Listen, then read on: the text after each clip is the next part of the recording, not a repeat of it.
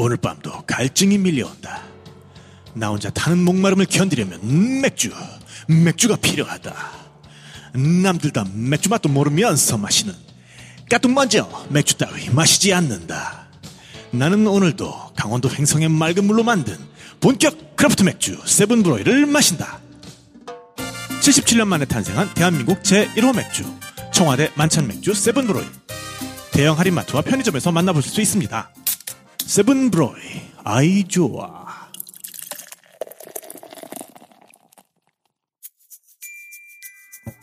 닭피디와 함께 떠나요. 마음 안에 날개를 펴고 그대 내게 손을 내밀어요. 닭피디의 여행수다. 가자! 예! 가자! 예! 아니 근데 이게 평소에 서울에서 할 때는 저희가 진짜 제일 적게 오셨을 때가 3분 오셔서 한 적이 있어요. 끝날 변천사. 네, 끝날 때 되니까 많이 오셨는데 시작할 때 3분 놓고 시작한 적도 있거든요. 근데 오늘은 뭐 시드니에서 오시고 몰타에서 오시고 그리고 저 뒤에 울산에서 오신 저 애기 가족 있잖아요. 저 강동양 씨라고 제가 꿈의 스펙트럼 책 나왔을 때 그냥 메시지 주셨는데 여행수다 시작할 때. 막 시작할 때. 네. 근데 울산이시니까 여행수다를 해도 볼 수가 없다. 그냥 들으시기만 하셨구나. 네. 지난번 부산편에 왔을 때는 분명히 혼자였거든요. 아니, 그런데 아기가. 네. 그 2년 사이에 이제. 아니. 결혼하시고 아이도 낳고. 애기도 데리고 오시고. 그래, 울어. 네 얘기 하는 거야. 괜찮아. 역시. 잘 알고 있네요. 네네네. 진짜 감사해요. 저런 분들. 네. 정말. 같이 약간. 살아가는 것 같은 느낌이에요. 다음에 저도 뭐 하나 데리고 오든가 할게요. 네. 뭐 어떤 거 강아지 같은. 강아지라도. 아무튼 진짜 참 이렇게 와주셔서 정말 감사드립니다. 저희 비 와서 걱정 많이 했거든요. 근데 어제 여기 와일드웨이브에서도 이렇게 뭐 천막이며 같이 고민해주시고 준비해주시고 그리고 또 우리 또 프립에서 또 어쩌다 보니 또 이렇게 타이밍 기가 막히게 맞아가지고 또 버스까지 또 이렇게 해주시고. 어제 직원분들이 진짜 천막 치셨지. 그러니까요. 뭐 의자 세팅 해주시느라고 고생이 정말 많으셨어요. 그러니까. 네. 너무 감사합니다. 네. 와일드웨이브, 야. 네. 그래서 와일드웨이브 뭐냐? 어떤 곳이냐? 그래, 그거 좀 한번 들어보고 가시죠. 궁금하잖아요. 우리가 이렇게 얘기했는데 여러분들이 와서 직접 보시고 브루어리도 들어가 보셨지만 그래서 어메이징한 분을 또 한번 모셔야죠. 어메이징, 어마어마하신 분은 또 목이 메일 정도로 전작가가 목이 메일 정도로 대단하신 분. 울컥하네 정말. 네. 전문가분 모시고 잠깐 소개 좀 들어볼게요. 네. 나와주세요. 네, 나와주시죠. 아니 승아 씨가 소개를 해주셔야지. 네. 여기 잠깐 앉으세요. 네. 이쪽에. 네, 이분은 저희 맥주를 직접 담당하시는 맥주 양조 팀장님이시고요. 저희 와일드웨이브에서는 비주얼을 맡고 있는 살아있네. 잘 알고 있어요. 그러니까 이미 저희가 다 눈치채고 있었습니다. 진짜 어떻게 해도 이분은 맥주를 뭐랄까 효모를 손으로 떠드실 것 같은 그런 느낌이 있어요. 네, 저희가 부르기에는 맥준표라고도 많이 하고요. 맥준표. 멋있다. 맥준표. 네. 원래 이름은 이준표 팀장님이십니다. 웃으세요. 반갑습니다. 네. 팀장님 반갑습니다. 네. 네, 안녕하세요. 네, 이준표 팀장입니다. 네. 맥준표님. 네. 내가 맥주계 구준표다, 뭐 이런. 오페라다, 네. 와일드웨이브 여기 뭐, 지금 분위기나 맥주 맛이나 저희가 너무 잘 즐기고 있지만 네. 그래도 여기가 어떤 맥주를 만들고 와일드웨이브만의 어떤 특징이 있다. 이런 얘기 한번 해주세요. 일단 저희 와일드웨이브는요. 이제 작년에 이제 양조장이 설립되었고 이제 그 전에는 이제 집시 브루어리였어요. 이름이요. 그러니까 와일드웨이브지만 집시 브루어리라 해요. 집시 브루어리가 뭐냐면은 이제 자체 레시피를 가지고 제가 양조장이 없는 상황에서 다른 이제 양조장에 떠돌면서 컨택을 해서 이제 저희 맥주를 만들어 달라 이제 이런 이제 양조장이었어요. 이렇게 만들어 주세요. 의탁. 네, 위탁 양조를 이제 주로 하던 곳이었고 이제 거기서 이제 명작이 나온 게 이제 설레임. 명작. 드셔보셨던 이제 설레임. 이제 주로 유산균을 써가지고 이제 네. 신맛을 만들어서 이제 이게 유산균의 신맛이에요? 네, 그렇죠. 이렇게 만들고 있고요. 네. 그 다음에는 이제 브렛을 이제 야생 효모를 이용해가지고 네. 좀 더 개성을 살린 이런 맥주를 주로 만들고 있습니다. 네. 그래서 이제 작년에 이제 양조장을 설립함으로써 네. 이제 저희가 더 만들고 싶어 하는 이제 특이한 좀 약간 야생 효모나 이제 유산균을 이용한 좀 새콤하면서 되게 재밌는 맥주를 이제 만들려고 하고 있고요. 네. 근데 시간이 많이 걸리는 맥주를 유독 만드시는 것 같아요. 그런 게 있죠. 이제 그죠? 그렇게 해서 이제 지금 쓰는 게 이제 와인 배럴이랑 와인 배럴. 이제 버번 배럴 이렇게 이제 기본 한 1년 정도 숙성을 시켜가지고 나올 예정이고요. 여러분 맥주를 1년씩 숙성시키는 맥주 안 드셔보셨죠? 야, 오크통 숙성 네. 맥주. 그것도 이제 양이 그닥 그렇게 많지도 않을 거예요. 그렇죠. 아마. 네. 아직은 소규모 양조장이어서 네. 좀 더 재밌는 실험을 많이 해가지고 이제 많이 선보이려고 노력하고 있습니다. 예. 저희 많은 실험하실 때 예. 저희도 좀 결과를 같이 좀 공유하고 네, 이 실험이 버리는 게 연락 많거든. 주시면 네. 제가 좀- 집으로 저희가 와야죠. 뭐. 저희가 오면 되죠. 뭐. 네. 실험 결과를 확인하러 저희도 한번. 알겠습니다. 네. 초청하겠습니다. 같이 실험해요. 네. 네. 고맙습니다. 아무튼 진짜 우리가 흔히 먹을 수 없는 맥주들이 많으니까 메뉴도 몇 개 좀 대표적으로 소개를 좀 해주세요. 맞아요. 네, 뭐 저희가 가장 대표적인 거는 다 뭐 한 번쯤 드셔봤을 가팅작. 법한 네, 설레임. 네. 네. 사워 맥주고요. 그 다음에는 이제 벨라 IPA라고 이제 국내에서는 없는 스타일 중에 하나예요. 네, 벨지언 효모를 써가지고 저거라고 또 자랑하시는 또 들고 계시네. 네. 나이를 써서 하사하고 되게 재밌는 표현이 이 이제 맥주는 화사하다고 많이 표현하거든요. 네. 벨라 또 이태리 말로 예쁘다는 뜻이거든요. 맞아요. 미녀를 부르는 네. 맞아요. 그래서 저희도 뭐 생각한 거는 되게 강인한 여자 약간. 도수가 7도짜리 맥주예요. 그래서 되게 최승화 정도가 돼야 먹을 수 있는 맥주. 강인한 맥주. 네, 되게 강인한 맥주. 강인한 약간. 벨라. 네. 되게 화사하면서도 되게 네. 알코올 도수가 높은 약간 진한 맥주이고요. 그 다음에 이제 새로 시험 중인 게 이제 누룩을 이용해서 그러니까요. 네, 만든 이제 사워가 있고요. 그 네. 사실 누룩 같은 거 막걸리 만들 때 진짜 누룩으로 만들거든요. 네. 이 발효 과정이 좀 비슷하기도 하고 그죠? 그렇죠. 그래서 저희가 이제 그 양조장에 직접 가가지고 네. 그 막걸리 양조장에 직접 가가지고 직접 들어보고 그걸 이제 최대한 반영을 해서 만들었습니다. 예. 그렇군요. 지금 보니까 벨라 IPA 말씀하시니까 그냥 다 돌려먹고 있어요. 여기저기서 한 모금만 다음 그냥 맥주로 벨라를 드세요, 여러분. 집중하세요. 네. 그렇게 돼 있고 아, 이제 아무튼 앞으로 진짜. 나올 맥주는 이제 네. 배럴에 이제 숙성시킨 위스키도 아니고 맥주를. 네, 그렇게 나올 고급 예정이고요. 맥주. 진짜 궁금하다. 언제부터 먹을 수 있나요? 아마 올해 말부터는 하나씩 연말에. 나오지 않을까 싶어요. 네. 그때 진짜 한번 와야 네, 되겠네요. 한번 또 네. 좋은 기회에 또. 네. 오시면 좋은 날 또. 네, 네. 한번 기대하겠습니다. 네. 네, 좋죠.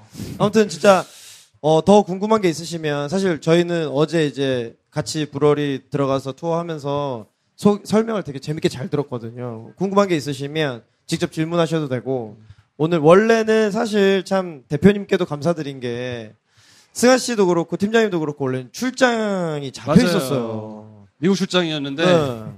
근데 저희가 여러분 같이 함께 하려고 또 출장도 더는 미룰 수 없다. 사실 저는 이제 7월 초나 뭐 이때 비가 오니까 7월 초에 들면 비가 오고 더 늘어지면 너무 더워서 못 한다라고 생각했는데 참 비 제일 많이 오는 날 그죠? 이것도 운이에요, 여러분. 그래요. 그러니까 선물해주고 가셨는데 아무튼 두 분 출장까지 미루고 진짜 이렇게 함께 해주셔서 정말 감사드립니다. 박수 한번 주세요. 감사합니다. 감사합니다. 고맙습니다. 네. 자, 그러면 우리는 이제 가던 길 가야죠. 우리 어디까지 갔죠? 아마 이제 소세지 먹을 시간인 것 같아요. 그 꿈을 이루러 갈 시간입니다. 그죠? 네. 그래서 한번 네. 독일로 다시 한번 네. 근데 사실 다른 나라들 벨기에도 그렇고 영국도 그렇고 이렇게 가겠다고 마음 먹으면 자전거를 타고 갈 수 있는 거리인데 그렇죠. 독일 땅이 넓잖아요. 네. 어떻게 들어갔어요? 독일 같은 경우는 네. 진짜 땅덩어리 넓다 보니까 하루에 100km를 달려야 제가 2주 정도를 이렇게 달릴 수 있는 거리였었어요. 저는 옥토버페스트를 가고 싶었기 때문에 그렇지. 이제 네덜란드에서 국경을 넘어서 그 라인강을 타고 쭉 내려온 다음에 줄기 다시 따라서. 니은자로 이렇게 꺾어서 미는 쪽으로 계속 건너갔었어요. 그런 식으로 달렸는데 하루에 많게는 130km 정도 달리고 세상에 저도 130km 잘 못 달렸어요. 네, 너무, 아, 그래요? 너무 힘들었어요. 네. 그리고 저도 네. 평균 한 80km 보통 7, 80km 가죠. 네, 다니는데 네. 맥주일기는 20년.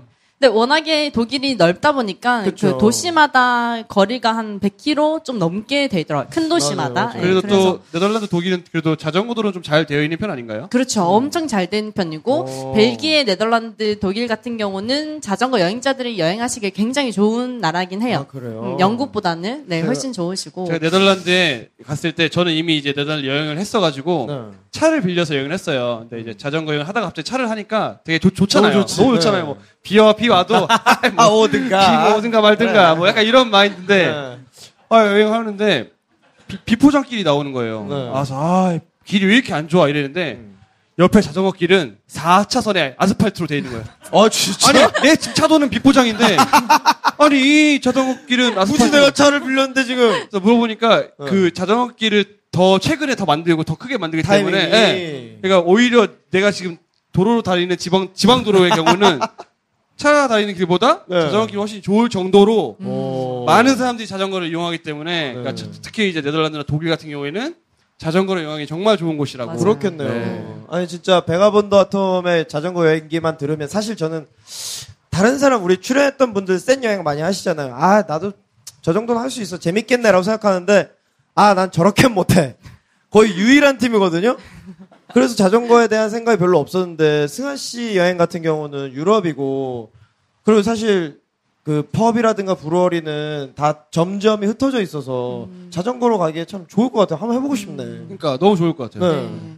보통은 자전거 여행 하시는 분들은 자전거 여행만 하신대요. 그러니까 다른 걸 병행하기가 아. 되게 힘드시다고. 병행할 몸이 힘드니까. 네. 심적 여유가 없어요. 네, 그쵸. 되게 지금 체력적으로. 오늘 네. 어디서 살까가 그래. 지금 다 맞아요. 닥쳐 있는데 자전거 타고 여기까지 왔는데 한복 갈아입는다고 생각해봐. 깝깝하지. 네. 맞아요. 하루의 고민이 오늘 어디까지 갈까? 오늘 아. 어디서 먹을까? 오늘 어디서 맥주를 마시지? 저는 이렇게 먹고 사는 게 저 하루의 고민이었었거든요. 그러네.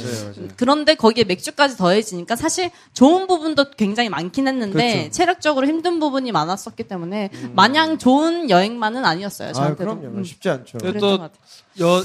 그 자전거 여행자들이 또 제가 생각하는 가장 좋은 점은 네. 살이 찌지 않는다는 거거든요. 절대 살이 찌지 않겠네. 여러분이 진짜 안 믿으시겠지만 저랑 아톰이랑 한 끼에 1kg씩 쌀을 해서 밥을 먹었었어요. 쌀밥을. 그래도 항상 그 몸무게는 한 50kg대로 유지가 그거 되는. 엄청 빼빼 말랐잖아요. 네, 사실 뭐 보면. 콜라 2리터 하루에 2리터 뭐 초콜릿 라면. 맞아요. 그러니까 그렇게 한국에 오니까 와서 한국에 먹으니까 그 먹던 대로 먹으니까 네, 이게 부작용이 있기는 요요가 한데 있네. 그럼요 아, 있긴 한데 아하. 어떠셨어요? 그 성아 씨도 되게 항상 배고프거든요. 아, 그쵸. 하면. 네, 저는 유일하게 자전거 여행 갔다가 살이 찐 케이스였고요. 네, 저는 신기하게도 초반에는 살이 엄청 빠졌어요. 그렇죠, 그러다가 그렇죠. 이제 하루 라이딩이 끝나고 맥주 마시고 또 같이 뭐 음식 먹고 또 다들 음식 엄청 해주세요. 그러니까 얘가 얼마나 힘들까 이러면서 지금 가정식을 굉장히 많이 해주시고 또 제가 거절을 잘 못해가지고 한 그릇 먹고 "헉, 너무 맛있다고 막 두 그릇 세 그릇 이렇게 되니까 그게 제가 막 하루 잘 때 배가 엄청 나오다가 그 계속 축적이 돼가지고 저는 여행 끝났을 때 오히려 살이 쪄서 왔었어요. 약간 자전거 여행을 이겨버리네. 너무 잘 먹고 다니니까. 먹을 거야. 그랬던 그것도. 네, 슬픈 소식. 그래서 자 라인강을 따라서 100km씩, 120km씩 막 자전거 타고 갔잖아요. 네. 그래서 결국엔 꿈을 이뤘나요? 완벽하게 이뤘었고요. 아. 근데 사실 저는 그 꿈은 그거였는데 저는 네. 그 과정에서 제가 너무 맛있는 맥주들도 많이 만났었고 네. 제가 같이 맛있는 맥주 나누는 사람들을 되게 많이 만났었기 때문에 사실 막상 딱 그 상황이 왔을 땐 저한테는 감흥이 좀 덜했었어요. 그냥 뭐 그 중에 하나였는데 저는 오히려 그 목표를 가지고 이렇게 제가 달리다 보니까 그 과정에서 오는 그런 되게 뭐라 해야지? 내가 왜 맥주를 해야 되지? 내가 앞으로 어떤 식으로 맥주 업계에서 일을 해야 되지? 이런 게 더 잡혔었거든요. 그래서 어떻게 보면 그 과정 중에 하나였기 때문에 저는 또 다른 문장을 하나씩 만들어 가고 있는 것 같아요. 문장을. 네. 오. 사실 이제 자전거 여행 자체가 사실 어떻게 보면 제가 뭐 자주 말씀드리지만 목적지보다는 사실 과정이 더 긴 여행이에요. 그렇죠. 그러니까 뭐 예를 들어 제가 독일을 간다고 하면 독일이 중요하잖아요. 네네. 사실 독일까지 가는 기간이 훨씬 긴 여행이거든요. 맞아요. 그렇죠. 독일 3일 있으려고 한 3달을 가는 그런 여행이 네, 자전거 여행이다 보니까 그러네. 어떻게 보면 그 만나는 독일을 바라보고 사실 소세지를 먹으려고 갔지만 그 중간중간 만나는 사람들 네, 그쵸. 그들과 마셨던 맥주 네. 맥주를 마시면서 했던 이야기 이런 것들이 사실 또 승아 씨를 또 지금의 승아 씨 만들게 하지 않았나. 네.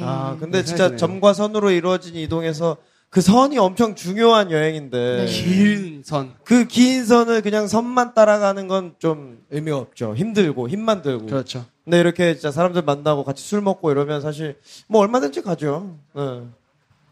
얼마나 좋겠어. 네. 제가 심지어 저도 얼마 전에 그 얘기 드리려고 했어요. 제가 호주 가서 제가 호주 첫 여행지였잖아요. 아, 네. 제 첫 여행지의 웜샤워 호스트가 어. 할아버지 할머니였어요. 얼마 전에 그 할머니한테 한 5년 만에 연락이 온 거예요. 아, 진짜? 페이스북으로 잘 지내냐고. 잘 지낸다고. 내 아들이 지금 다음 주에 서울에 가는데 한국에 재워줄 수 간다. 있냐. 아. 그 아들이 왔어요. 아하. 네, 제가 그 아들을 본 적도 없었어요. 야. 그 아들은 이제 시드니 가 있어가지고 없었는데 누군지도 모르는데. 누군지도 모르죠. 네. 근데 그 엄마 아빠랑 제가 5년 전에 만났던 걸로 한 3, 4일 있다 갔거든요. 그 친구가 있다 가는데 그 친구를 보는데 저는 이제 이미 여행한 지 한참 시간이 지났지만 그때 막 돌아가는 거예요. 롤백이 되는 거예요. 심지어 처음 보는 친구인데. 맞아요. 그래서 어머님 잘 지내시니? 어, 처음 보는 희한하네. 친구한테 부모님 잘 지내시니?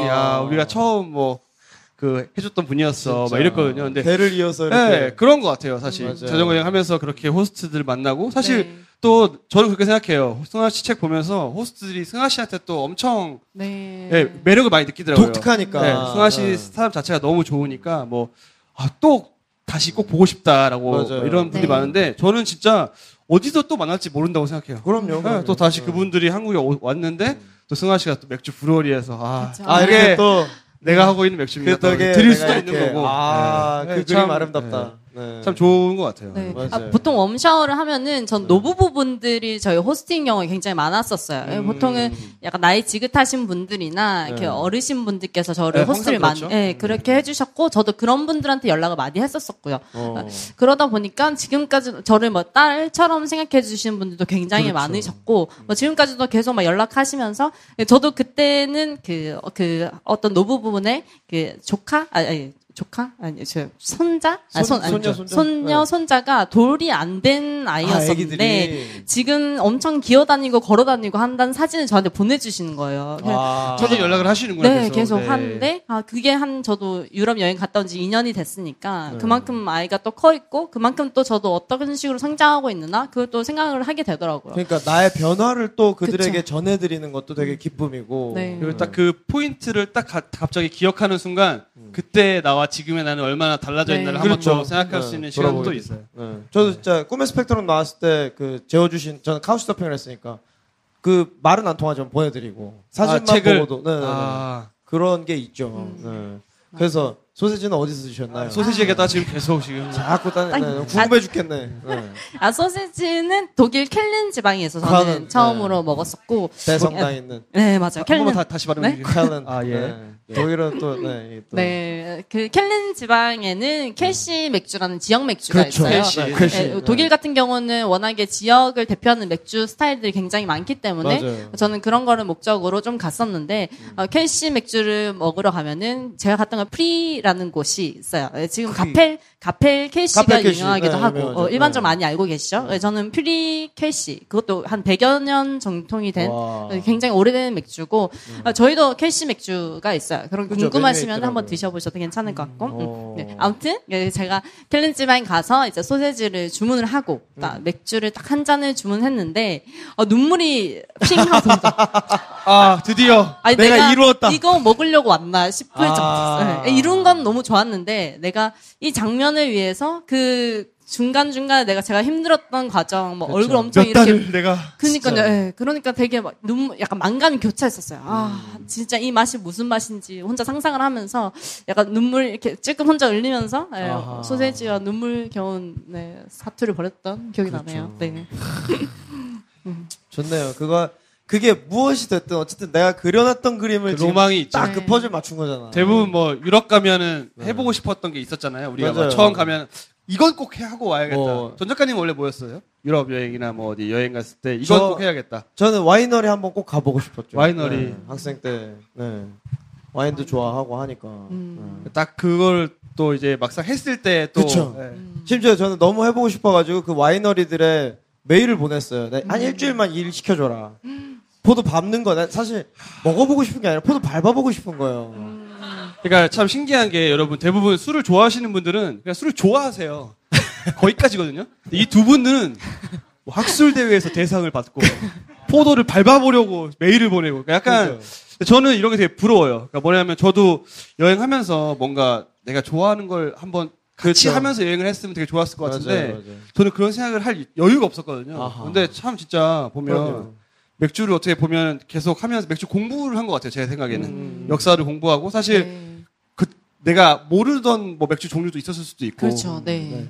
전혀 네. 그 맥주 스타일이 워낙에 다양하다 보니까 저는 그걸 공부하는 게 굉장히 힘들었었어요. 그래서 그쵸. 저는 저만의 방법으로 그림을 그렸었거든요. 그러니까 맥주 맛 표현하는 것도 굉장히 중요한 부분 중 하나이긴 한데 저는 그 맥주를 기억하기 위해서 그 라벨 앨브를 직접 그리면서 오히려 전 좀 더 이 맥주가 이런 맛이겠구나를 상상했었고 그러면서 계속 스타일 공부를 했었던 것 같아요. 책이 재밌는 게 제목이 두바퀴로 그린 맥주일기잖아요. 그래서 그 그린이 진짜 뭐 가보고 대충 그런 게 아니라 진짜 자기가 그렸어요. 그래서 먹어봤던 맥주, 이 책이 재밌는 게 앞에는 지금 우리가 계속 유럽 얘기를 하고 있지만 좀 이따 미국을 갈 거거든요. 앞에는 이제 막 그림을 사진을 보고 직접 옆에서 그리셨나봐. 그림이 발전하는 게 느껴져. 너무 재밌어요. 맞아요. 상상미가 좀 가미되고 오, 그렇죠, 그렇죠. 네. 막 호흡 열매를 놓고서 양쪽에서 압착해가지고 그리는, 그리고 그 밑에 맥주가 떨어지는 그런 그림도 그리고 점점 이 어떤 사람이, 그러니까 책 내용 자체도 여행이 발전하고 생각이 트이고 이런 것도 있는데 그 책 한 권에서 그림이 발전하는 게 너무 신기한 거예요. 보통 그렇지 않거든요. 책이 엄청 두껍거든요. 그렇죠. 책이 엄청 두껍죠. 네. 두 권을 합쳐놓은 것 같은 그런 얘기긴 한데. 한 권만 써서 두 권을 읽은 것처럼. 그렇죠. 아무튼 진짜 그렇게 자기가 뭔가를 하나를 가지고 자기 재주를 계속 여행하면서 갖고 나가는 것도 되게 의미가 있는 것 같아요. 맞아요. 앞으로 이제 뭐 여행을 준비하고 계신 분들한테도 제가 보면 승아 씨가 되게 좋은 선례가 될 수도 있을 것 같아요. 저도 그렇게 생각해요. 그러니까 뭐 저같이 여행과 일을 아예 분리시킨 사람이 있는 반면에 여행을 갔다 와서 아예 여행 준비 때부터 이런 것들을 만들어 가서 여행에서 충분히 활용하고 다녀와서도 또 그걸 쭉 이어나갈 수 있는 맞아요. 참 대단한 것 같아요. 보통 그 덕업일치의 삶을 사시면은 되게 힘들어 하시는 분들도 그렇죠. 많다고 들었어요. 그럼요. 내가 재밌는 거를 일로 대하니까. 저는 제가 부산에 온 지 딱 오늘이 1년째 되는 날이거든요. 오늘이 1년 한 정확히 번째예요. 1년째래요. 네. 그러니까 오늘 퇴직금 받았어요. 박수 한번 주세요. 네. 그래서 저희가 장난으로 오늘 퇴직하면 퇴직금은 나오겠다라고 얘기했어요. 오늘 말씀. 대표님 안 계시죠? 안 계시죠? 네. 그런데 저는 지금 타지 생활을 부산에서는 1년째 되는 날인데 저는 매일매일이 진짜 저는 여행 같은 느낌? 맨날 저희가 엄청 설레는 순간이 많아요. 맥주를 마시러 오는 분들을 만나는 거며 저렇게 원료를 공부하는 거며 저한테는 되게 하루하루가 되게 특별하긴 하거든요. 어떻게 보면 이게 부산에서의 어떤 작은 여행이 아닐까. 또 우리, 그렇죠. 우리 제 작가님 또. 작은 여행 전문가도 여기 계셔서 또 아주 무태하시네요. 어떻게 오늘도 좀 작은 여행 어떻게. 예. 혼자서 또 이렇게. 그래서 제가 그 방송을 듣고 제가 이 근처에 게스트하우스가 있거든요. 그래서 다음 주 평일에 한번 작은 여행을 하러 갔다 올까. 혼자서? 네, 평일에 방송을 한번 갔다 듣고? 올까. 너무 인상 깊었어요. 여행 수다 대단하네요.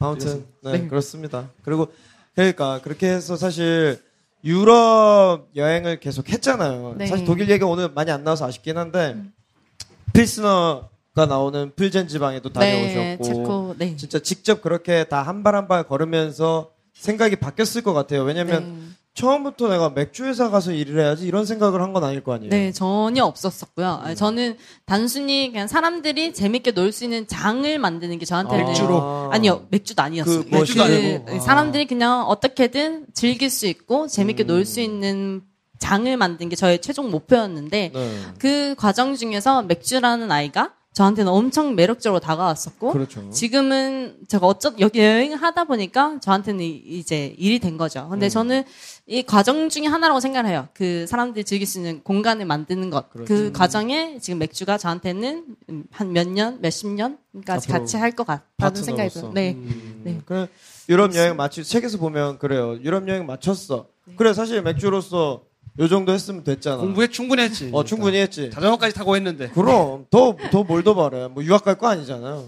근데 굳이 또 1년 뒤에 그녀는 미국을 갑니다. 네. 저 사실 이어서 간 줄 알았어요. 아, 그쵸, 바로. 네, 바로 간 줄 알았는데, 사실 자전거 여행을, 두 번은 잘 못해요.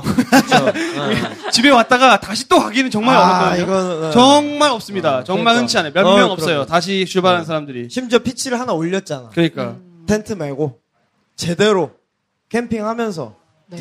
그거 진짜 용기거든요. 네. 그래서 갔다 와서 어떤 마음이셨길래 다시 또 가야겠다는 네, 생각이 다시 드셨어요? 가서. 우선 그 유럽 여행을 하면서 저는 매일매일 다른 맥주를 먹을 수 있다는 게 굉장히 인상이 깊었어요. 그러니까 제가 이 지방에서는 이 맥주를 먹고 또 제가 옮기니까 이 지역에는 이런 맥주가 있네. 그 과정이 저한테는 되게 인상이 깊었는데 한국에서도 이런 일이 되게 많이 생겼으면 좋겠다라는 생각을 했었어요. 한국에는 굉장히 그때만 해도 카스 하이트 이렇게 그렇죠. 말해도 되나요? 상관없어요. 네, 대기업 맥주가 주로 있을 때였기 때문에 그런 맥주들이 아니라 진짜 우리도 지역 옮기면서 다양한 맥주들 마실 수 있으면 얼마나 좋을까. 그렇죠. 그런 생각으로 그 과정에서 내가 어떤 역할을 할 수 있을까를 고민을 했었어요. 네. 그러다 보니까 미국 같은 경우는 저희 맥주 시장보다 한 30년 정도가 앞서 있다라고들 말씀 많이 하세요. 그래서 미국을 가면은 어떻게 보면 내가 그 과정에서 내가 할 수 있는 역할을 찾을 수 있지 않을까라는 생각으로 약간 결심하게 한국 됐었죠. 맥주 문화에 좀 뭔가 접목시킨 부분이 있지 않을까? 네, 네. 그럼 미국을 갈 때부터는 좀 어느 정도 생각이 있었던 거네요. 네, 내가 맥주 그렇죠. 업계에서 뭔가를 네. 일조를 해보겠다. 네. 근데 또 텐트까지 메고. 어머니가 두 번째 가실 때 뭐라고 하시던가요? 그러니까. 아이고, 그때 맥주 좀 작작 먹으라니까. 설마 그런 또. 말씀. 그쵸. 근데 저희 아버지께서 원래 자전거를 안 타셨는데 네. 저 때문에 이제 자전거를 매일 타셨대요. 유럽 여행을 할 때. 오. 매일 딸내미가 이만큼 달리니까 나도 같이 달려야 되겠다라는 와, 심정으로 진짜? 네, 그렇게 하셨었대요. 그래서 지금은 저보다 더 자전거를 좋아하시고 저보고 제주도 같이 갈까? 뭐 이런 말씀도 하시고 네, 그러거든요. 그래서 저희 부모님께서는 제가 두 번째 맥주 여행 갈게요 하니까 그때서는 네가 하고 싶은 대로 다 해. 이렇게 해주셨었죠. 멋있다, 진짜. 네. 와, 근데 같은 만큼 달리신다는 그 네. 표현 너무 좋다.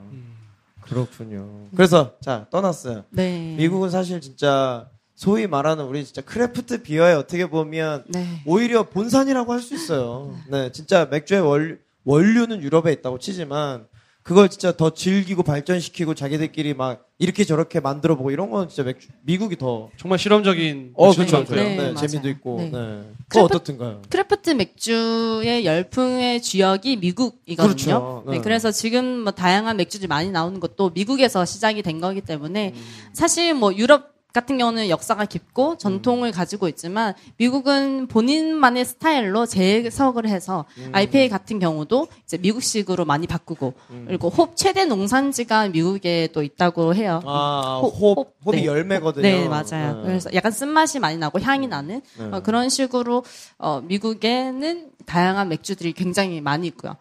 보통 미국 여행을 자전거로 여행하시면 횡단을 많이 하시거든요. 네, 뭐 LA에서 동부 끝까지 가시는데 뉴욕까지 간다거나. 네, 근데 저는 이제 맥주를 먹었어야 했기 때문에 그 교집합이 필요했어요. 자전거와 맥주의 교집합. 네, 자전거로 달릴 수 있어야 되는데 맥주 양조장도 많은 곳이 저한테는 1순위였거든요. 그래서 그 기준을 세우니까 저한테는 관광 따윈 필요 없어.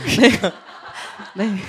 야, 진짜. 네. 네. 너무 그래서 훌륭한, 네. 저는 미국 서부, 네, 미국 서부가 저한테는 그렇죠. 그 기준에 부합하는 곳이었어요. 뭐 포틀랜드, 시드니, 시애틀, 네, 샌디에고까지. 네. 저는 그래서 시애틀부터 샌디에고까지 한 3,000km 정도를 서부를 종단으로 네, 이렇게. 네. 얼마 기간은 얼마 그것도 동안? 한 60여일 조금 60여일 넘게 동안. 갔다 왔었고요. 네. 왜냐면 휴식일이 대부분 있기 때문에 네. 거의 한 100km씩 갔다고 보면 되거든요. 네, 맞아요. 하루에. 장난해. 네, 저는 운이 좋게도 중간에 캠핑카를 한번 탔었거든요. 이게 서부에는 캠핑카를 타고 여행을 많이 하시잖아요. 네, 그렇죠. 네, 정말 운이 좋게도 한국 자전거 여행자 예, 그 부분 있죠. 네, 부분들, 네, 네. 네. 그분들이 또 유명한 분들이 네, 있어요? 엄청 또 유명하신 저희 분들이에요. 또 시내 또 있습니다. 네. 그분들. 그분들 만나서 이제 네. 캠핑카에 자전거를 싣고. 네. 그분들은 신기하게도 농업을 테마로 해서 자전거 여행을 하셨거든요. 그러니까 지금 자전거 여행자분들이 되게 신기하게 뭐 환경 쪽이나 아니면 뭐 유기농 이런 거에 관심 있는 분들이 굉장히 많이 계세요. 그래서 이제 그 지금 승아 씨가 얘기하신 그 분들은 이제 농업 쪽에 관심이 많으셔가지고 네, 이렇게 맞아요. 각 나라별로 어떻게 농업을 하고 그 농업을 승아 씨처럼 어떻게 네. 한국에 접목시킬까. 네. 실제로 지금 농사를 짓고 계시기도 네. 하시고. 정말 신기하게도 그분들이 지금 홉을 개발하고 계세요. 키워요? 네. 정말 한국에서? 신기하게도 지금 키우고 계세요. 나중에 이제 자전거 여행자들이 만든 맥주를 또 마실 수도 네. 있을지도 그렇겠네요. 모르죠. 네. 그래서 그럴 수도 있을 것 같아요. 리액션 장인들이 오셨어요. 갑자기 왜 이 부분에서 이렇게 리액션? 갑자기 뭐 고용한 것처럼 리액션 장인들이네. 그렇구나. 아주 슬로우 라이프를 즐기는 거죠. 네. 어때요? 사실 저는 뭐 미국을 그렇게 생각보다 여러 번 가보질 않아가지고 특히나 뭐 막 맥주를 테마로 뭐 가본 지역도 별로 없고. 네. 미국 서부 같은 경우는 사실 저는 굉장히 평평할 거라고 생각을 했었거든요. 근데 해안 도로다 보니까 그쵸. 굉장히 굴곡도 많은데 샌프란시스코바. 네, 엄청 저는 그리고 또 오른쪽이 생각을 해보시면 오른쪽이 저한테 태평양이고 왼쪽이 네. 내가 자전거를 타고 내려가는 길이. 네네. 저한테는 오른쪽이 바다고 왼쪽이 항상 차랑 같이 가야 되는 곳이었어요. 미국 같은 경우는 하이웨이에 자전거를 올릴 수 있거든요. 그래서 항상 자동차가 저의 동반자였었죠. 그럼 고속도로 통행료도 내요? 그건 없이. 그래, 괜찮아요? 네, 되는데, 저는 항상 늘, 내가 가다가 치여서 죽을 수도 있겠다라는 생각을 늘 했었어요. 왜냐면 자전거 여행을 하시면서 미국 같은 경우는 차에 치여서 돌아가시는 분들이 굉장히 많다고 들었었거든요. 네. 그런 걸 생각하면서 하루하루 달렸는데, 저한테는 그래도 그 어떤 양조장을 가는 게 저한테는 주된 목적이었기 때문에 그거를 키워드로 계속 저는 한 100km, 짧게는 한 50km, 30km 이렇게 계속 내려갔던 것 같아요. 한 곳을 보면서. 얼마나 자주 있어요, 그러면 그 양조장이? 미국 같은 경우는 굉장히 많은데, 서부도 굉장히 많고요. 제가 뭐 예를 들자면 그냥 제가 가는 곳마다 있었어요. 그러니까 일단 도시 들어가면 다 브러리들이 있을 거 아니에요. 네. 미국의 브러리가 한 7,000여 개 정도 있다고 들었어요. 계속 증가하고 있고 또 없어진 것도 그만큼 많지만 그렇죠. 그만큼 많은 양조장이 있기 때문에 그냥 어딜 가서 내가 맥주 마시고 싶어 하면은 그냥 마실 수 있는 정도로 양조장이 굉장히 많이 밀집되어 있어요. 미국은. 네. 자, 어느 그러면 곳이나 가도 그냥 술 마시고 싶으면 양조장으로. 양조장으로. 네. 그 옆에서 갓 내온 맥주를. 아주 신선한. 좋네. 약간 침 고이시는 것 같은데. 부럽네. 네. 자, 그러면 어느 도시부터 들어갔어요? 시애틀부터 시작을 해서 커피의 도시인데. 그렇죠. 네. 저도 신기했었어요. 시애틀 같은 경우가 크래프트 맥주가 많을 거라고 상상은 못했었는데 서부에서는 시애틀도 이제 떠오르는 크래프트 맥주 도시라고도 하셨었거든요. 그 정도로 많았었고 사실 시애틀은 항상 날씨가 이렇게 흐리고 우중충하고 항상 바람막이나 이렇게 야상 같은 걸 입어야 되는 날씨인데 그 상황에서 커피가 아니라 맥주가 이제 발달하고 있다는 거는 굉장히 저는 신기하게 느껴졌어요. 그래서 따뜻한 커피 한 잔에 더 네. 그렇죠. 당길 수 있는데. 그래서 네. 그런 건데 스타벅스도 그렇고 오늘 여러분들 같은 거예요. 네. 이렇게 비가 오는데 굳이 이렇게 오셔가지고 맥주를 드시겠다고. 훌륭하십니다. 대단하신 분들이십니다. 네. 그렇군요. 그래 시애틀 따라서 이제 쭉 내려갑니다. 어디로 가나요? 네, 그 다음은 포틀랜드라고 나 포틀랜드 지금 가고 싶네. 나도. 포틀랜드 요즘에 엄청 얘기 많이 네, 하더라고요. 엄청난 도시예요. 힙스터들의 약간 그래, 요즘, 성지잖아, 네, 지금. 모이는 곳이라고. 힙포크의 도시 아니에요. 그 크기가 서울의 반틈 정도 된다고 반틈, 해요. 네, 그런데 반틈 많아요. 거기 있는 양조장의 수가 한 70여 가지가 오. 되는 곳이에요. 근데 저희 국내에 있는 국내 양조장이 한 80에서 100여 그렇죠. 개 정도 되는데 포틀랜드에 한국 그만큼- 전체 양조장이 다 있는 거예요. 그런 거. 네. 그러네. 그래서 제가 가는 곳마다 양조장이 있고 네. 제가 가는 곳마다 또 맥주를 마실 수 있는 공간이 있는데 거긴 특이하게도 자전거로 생활을 많이 하셔서 자전거 러시아워가 있을 정도로 자전거 타시는 분들이 그치, 많대요. 그치. 네. 그래서 자전거 이렇게 일과가 끝나면은 한 5시, 6시쯤에 자전거를 이제 이렇게 주차를 해놓고 암스테르담처럼. 네, 앉아서 맥주를 다들 아, 드시는 맥주 거예요. 한잔하고 퇴근길에. 정말, 네, 그렇게 드시죠. 이 그림 좋네. 그리고 저는 그 약간 이 서부의 자전거 맥주 여행이 너무 좋을 것 같은 게 뭐냐면 항상 노을을 보잖아요. 서부니까. 맞아요. 그럼 대부분 해안에 만약에 해질녘에. 불로가 있다고 하면 서서 맥주 하나 딱 먹고 우와. 노을 딱 쳐. 맞아요. 하루 마감할. 기가 기가 막힌 것 같아. 끝장 나는 거지. 그 노을을 보기 제일 좋은 도시가 있거든요. 네. 양조장이 있어요. 네, 그렇죠. 양조장. 벌써 넘어가도 괜찮나요? 뭐 포틀랜드 좀 더 갔다 갈까요? 먼저 얘기를 말씀드려야 될 것 같아요. 그래요. 얘기를 하고. 네. 그 샌프란시스코 쪽에 가시면은 그 건너편에 이제 엘로메다라는 좋아하세요. 도시가 있어요. 근데 그게 엘로메다. 그 도시에서 반대편을 보게 되면은 샌프란시스코가 훤히 보이거든요. 그러니까 한 만 같은 강을 끼고 보이는데 그 양조장이 오래된 경납고를 이제 개조를 해가지고 비행기 경납고. 네. 와, 그래서 스케일이 양조장을 다르네. 지었는데 야외에서 사람들이 이제 다 나와서 맥주를 마시는데 그 노을이 질 때쯤 되면은 이제 다들 한 곳을 이렇게 다 보고 계신 거예요. 이게 샌프란시스코 뒤편으로 노을이 지는 모습이 정말 아름답거든요. 우와. 그래서 이제 다들 맥주 한 잔 마시면서 노을 한번 보고 이게 뭐지? 안주네요, 안주. 네, 끝내주네. 진짜로 그럴 경납고 정도로. 앞에 또 트여 있을 거 아니에요. 네, 엄청 무조건 정말 추천드려요. 전 제가 제일 좋아하는 양조장 중에 한 곳이거든요. 진짜? 네, 팩션 브루잉이라고. 네. 팩션? 팩션. 네, 팩션. 팩션. 팩션. 네. 엄청난 곳입니다. 가봐야겠다 이거는. 네. 한번 이거 한번 추진해봐야겠다. 다시 이제 또 다시 포틀랜드로 네, 포틀랜드로 가가지고 포틀랜드는 일단 동네가 어때요? 사실 우리가 미국 편을 몇 번 하긴 했는데 포틀랜드 얘기를 뭐 자세히 다룬 적이 없어가지고. 포틀랜드 같은 경우는 크래프티한 그 문화가 굉장히 발달되어 있는 곳이에요. 그래서 커피 같은 것도 굉장히 많이 발달했고 크래프트 맥주도 굉장히 발달되어 있는 도시인데 그야말로 수제의 아니면 그렇죠. 뭐 사람의 힘으로 하는 그런 게 되게 실험적인 많잖아요. 네, 맞아요. 네. 그런데 그곳에 가시면은 제가 굉장히 인상 깊었던 양조장이 몇 군데가 있어요. 그 중에서 뭐 템베럴 브루잉은 되게 약간 현대적인 이미지에 굉장히 한번 샘플러 하나를 시키면은 10개가 무조건 마셔야 된다. 샘플로 크기가 장난이 아니다. 네. 저희 약간 그 작은 잔 크기만한 게 10개가 이제 한 세트인 거예요. 그래서 제가 샘플러 먹고 싶다 하면은 무조건 너 이거 시켜야 돼. 10개짜리 혼자서. 샘플 먹다가 취하겠는데요? 샘플러가 진짜 사진 봤는데 잔이 왜 우리 일반 그 맥주잔 10개. 있잖아요. 왜 소맥잔. 그 사이즈가 샘플러예요. 네, 10개가 있어요. 그걸 10개를 주면 와 맛보다 가는 거지 그냥. 샘플링하고 그다음에 주문을 더 이상 할 수 더 없는. 못하요. 여기까지. 다 이런 맛이구나.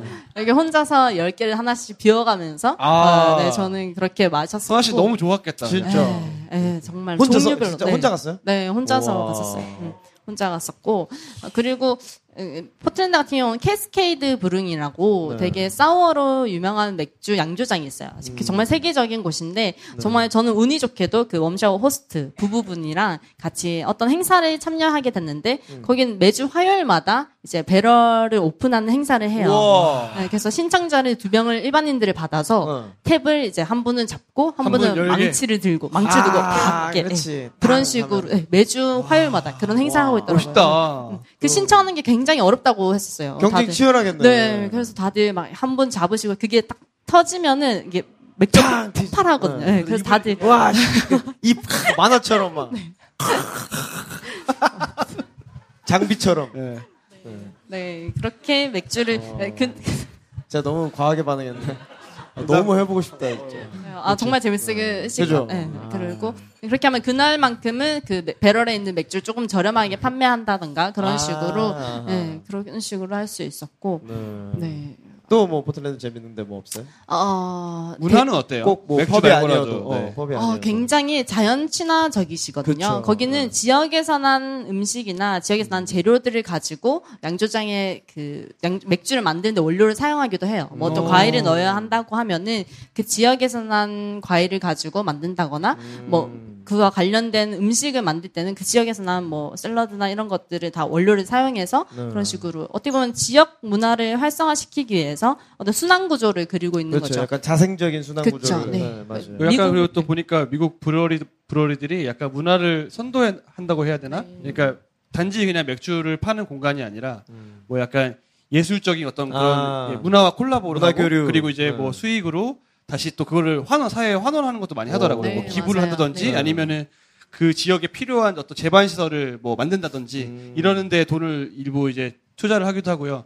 이런 식으로 약간 그 어떤 그 지역과 상생하는 그렇죠. 예, 그런 모습들을 많이 보여서 사실 승아 씨가 그런 거에 좀 영향을 많이 받지 않았을까 미국 네. 이제 여행을 하면서 라는 생각이 들어요. 아무래도 미국 맥주, 크래프트 맥주 문화가 활성화될 수 있었던 데는 이런 부분이 굉장히 컸었었고요. 그렇죠. 국내에서도 이제 저희 많은 양조장 분들께서 맥주를 만들거나 원료를 이제 몰트라고 하죠. 네. 그 주 원료가 되는 몰트 찌꺼기를 지역 농가에 보내서 그 아, 소의 소염을? 사료로 네, 먹인다거나 사료를 먹을 수 있어요. 그게. 네. 어차피 그런 쌍남불이니까. 그러니까.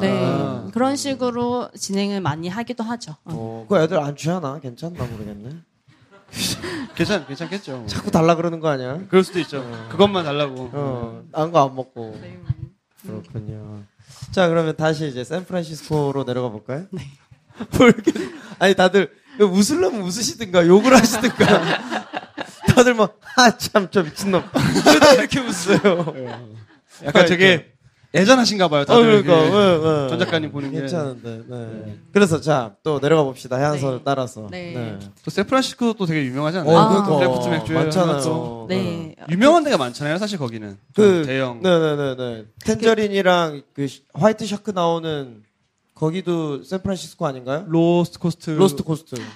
로스트 코스트는 조금 그 아래쪽 더 내려가야 돼? 위쪽인가? 아무튼 그 지방에 있고요. 로스트 코스트 같은 게 유레카 지방에 있을 거예요. 아, 아마도. 동네가 유레카예요? 네네네. 그쪽에 가시면은 그 로스트 코스트 맥주를 마실 수가 있는데, 제가 되게 인상이 깊었던 게 그 양조장 투어를 담당하시는 분께서 여성분이셨는데, 그분이 혼자서 투어를 왔다가 거기에 너무 이제 맥주에 꽂히신 거죠. 아하. 한마디로. 네, 꽂혀서, 내가 여기서 일을 해야 되겠다라고 생각을 하셨었대요. 투어 왔다가 그냥 일을 하신 거예요. 네. 그래서 구경 내가 왔다가. 이 맥주 회사를 위해서 내가 이런 일을 해야 되겠다. 어떻게 보면 사람들한테 맥주를 알려줄 수 있는 어떻게 보면 접점 같은 거죠. 이렇게. 네. 그래서 본인이 이제 해야 되겠다 말씀하셔서 저랑 1대1로 투어를 했었어요. 원래는 원래 이렇게 단체로 하는 거 아니에요? 네, 원래는 단체 투어인데 제가 11시에 신청을 했었었거든요. 네. 그래서 아침. 오전 11시. 아침 그 11시. 시간에 술을, 투어를. 그렇죠. 대부분의 사람들이 11시에는 안 먹죠. 아무리 미국 사람들이 그럼요. 안 오지. 네. 강한 벨라 최승화 정도는 돼야. 이제. 그렇죠. 네.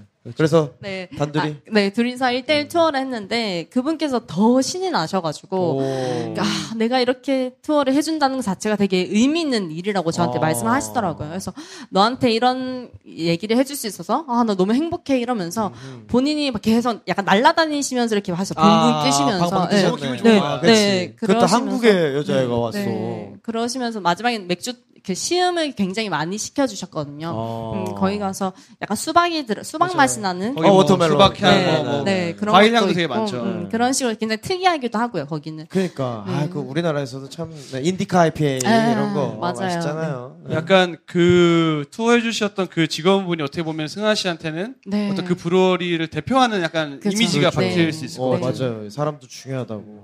네. 사실 맥주의 맛도 중요한데 제가 만나는 그 브루어리의 사람들이 굉장히 전 중요하다고 생각을 중요하죠. 하거든요. 네. 네, 맛은 사실 어느 브루어리 가든 맛있는 맥주를 만들기 위해 노력을 하세요. 근데 그거를 어떤 식으로 내가 얘기를 해주고 어떤 식으로 이분들이 맥주에 흥미를 느낄 수 있을까 이거를 고민한다는 것 자체가 저는 직원들의 역할이 굉장히 크다고 생각을 해요. 그럼요. 아까도 보셨잖아요, 여러분. 다른 사람이 설명해 주는 것보다 우리 팀장님 수염 빡 해갖고 설명해 주니까 믿음이 확 가잖아요. 되게 네. 믿음직스럽잖아요. 이 사람이 맥주가 맛있다면 진짜 네. 맛있는 것 같은 느낌이 그러니까, 좀 드는. 네. 그런 느낌인 거죠. 네, 그렇죠.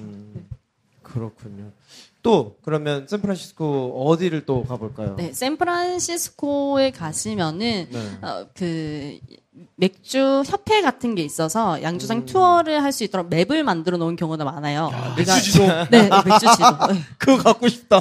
네, 저도 그걸 하나 받아서 그죠. 이제 가고 싶은 맥주 양조장을 다 체크를 해놓고 저도 이렇게 돌아다녔었는데 그 중에서 기억이 남는 게 셀러 메이커라고 굉장히 셀러 메이커. 굉장히 소규모로 배치를 양조하시는데 굉장히 다양한 스타일의 맥주가 많이 나와요. 그래서 거기는 그 양 자체도 제한적이다 보니까 솔드아웃되는 경우가 굉장히 많다고 하더라고요. 재료 소진 시 그냥 판매 중지네. 네, 그런 그렇죠. 집이 맛집이죠. 오히려 그래서 사람들이 더 이제 거기에 더 열광을 하셔가지고, 이거 나왔다 하면은, 출시됐다 하면은 바로 오셔가지고 맥주를 드시고, 그랬었던 곳이에요. 재밌겠네. 네. 또 그러면은 또 그리고 미국에서는 네. 물론 웜샤워도 하시긴 하셨겠지만 네. 또 캠핑도 또 되게 많이 맞아요. 하실 것 같아요. 그렇죠. 그러면 또 원래 캠핑의 또 묘미가 텐트 딱 쳐놓고, 다 쳐놓고? 네. 음식 놔두고 아. 맥주 딱 정말. 놓고 아하. 노을 보면서 끝나지. 자 오늘 하루를 마무리합시다. 약간 의식을 다 지내거든요. 아름답다. 어떠셨어요? 캠핑 하셨을 때?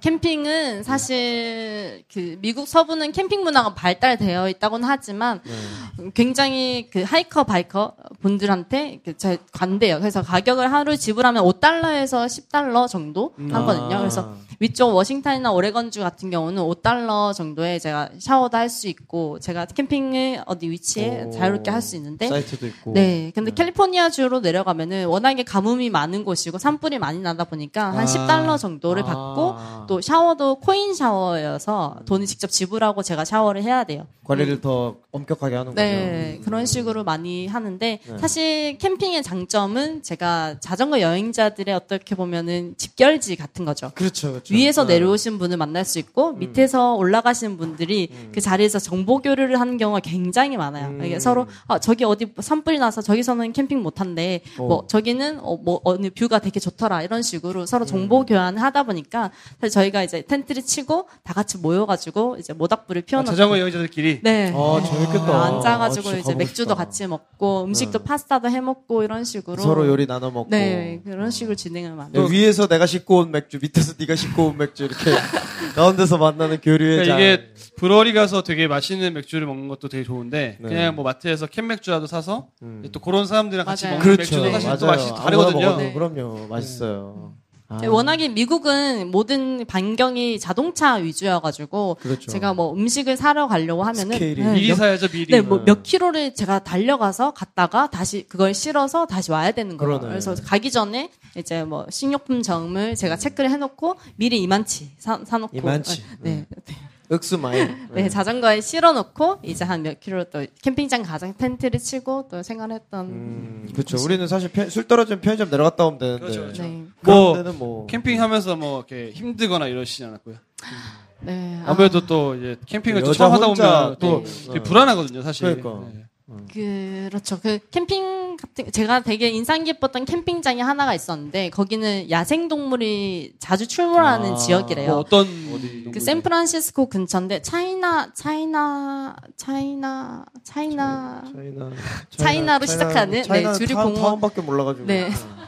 아무튼 그런 주류 공원이 있는데 그곳에서 텐트를 치면은 이제 야생동물 주의하라라는 표지판 같은 게 캠핑장에 들어가는데 바로 있는 거예요. 그래서 이거 어떡하지? 라면서 마지막 텐트라고 캠핑이라고 생각을 하고 텐트를 쳤는데 밤새 이제 계속 바스락바스락 소리가 나는 거예요. 텐트 주위에서. 저는 막 평소에 텐트를 치면은 사람일 수도 있겠다. 뭐 바람 소리일 수도 있겠다라고 생각을 했는데 자꾸 뭐가 바스락바스락 하면서 지나가는 거예요. 제 텐트 주위를. 네, 그래서 나중에 알고 보니까 야생동물이 제 텐트 사이를 계속 왔다 갔다 하면서 맞아요. 제가 들어오는 쓰레기 버려놓은 걸 다 헤집고 지나가고 그런 식으로 위협을 가했던 적도 굉장히 많았었거든요. 그런 것도 많았었고 사실 남부 밑쪽으로 내려갈수록 제가 샤워를 못하는 경우가 굉장히 많았었어요. 그렇죠. 네, 자전거 여행자들이 또 이렇게 또 씻기가 네, 또 그냥 자는 거죠. 잘 버티는 편이고 또 그렇습니다. 네. 하루 이틀 못 씻는 건 기본이고 그럼요. 그럼. 2주 정도는 뭐 가뿐하게. 2주까지. 야, 2주. 아톰 뭐 2주도 뭐 가뿐하게. 그 아이 이미지도 있는데. 아무튼 그렇군요. 네.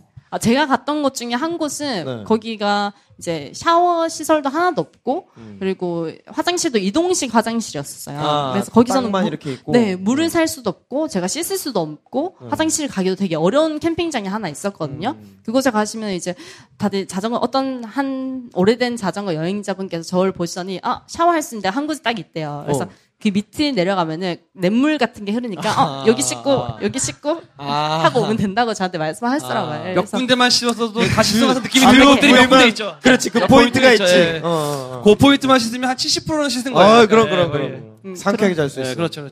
네, 그런 식으로 이렇게 물이 없는 게 굉장히 힘들거든요. 그렇죠. 맥주가 없는 것도 중요하지만 맥주가 없는 물이 거. 없는 거의 게- 비등한 거예요. 물이랑 맥주랑. 맥주랑 물이랑 네. 맥주랑. 그렇죠. 그래서 굉장히 힘들었던 적도 많았었고요. 그렇군요. 그래도 그 캠핑을 그러면 아무 데서나 할 수 있는 건 아니잖아요. 방금 네. 얘기한 대로 캠핑 사이트나 이런 데 가면 네. 그거를 미리 맥주를 사놓나요?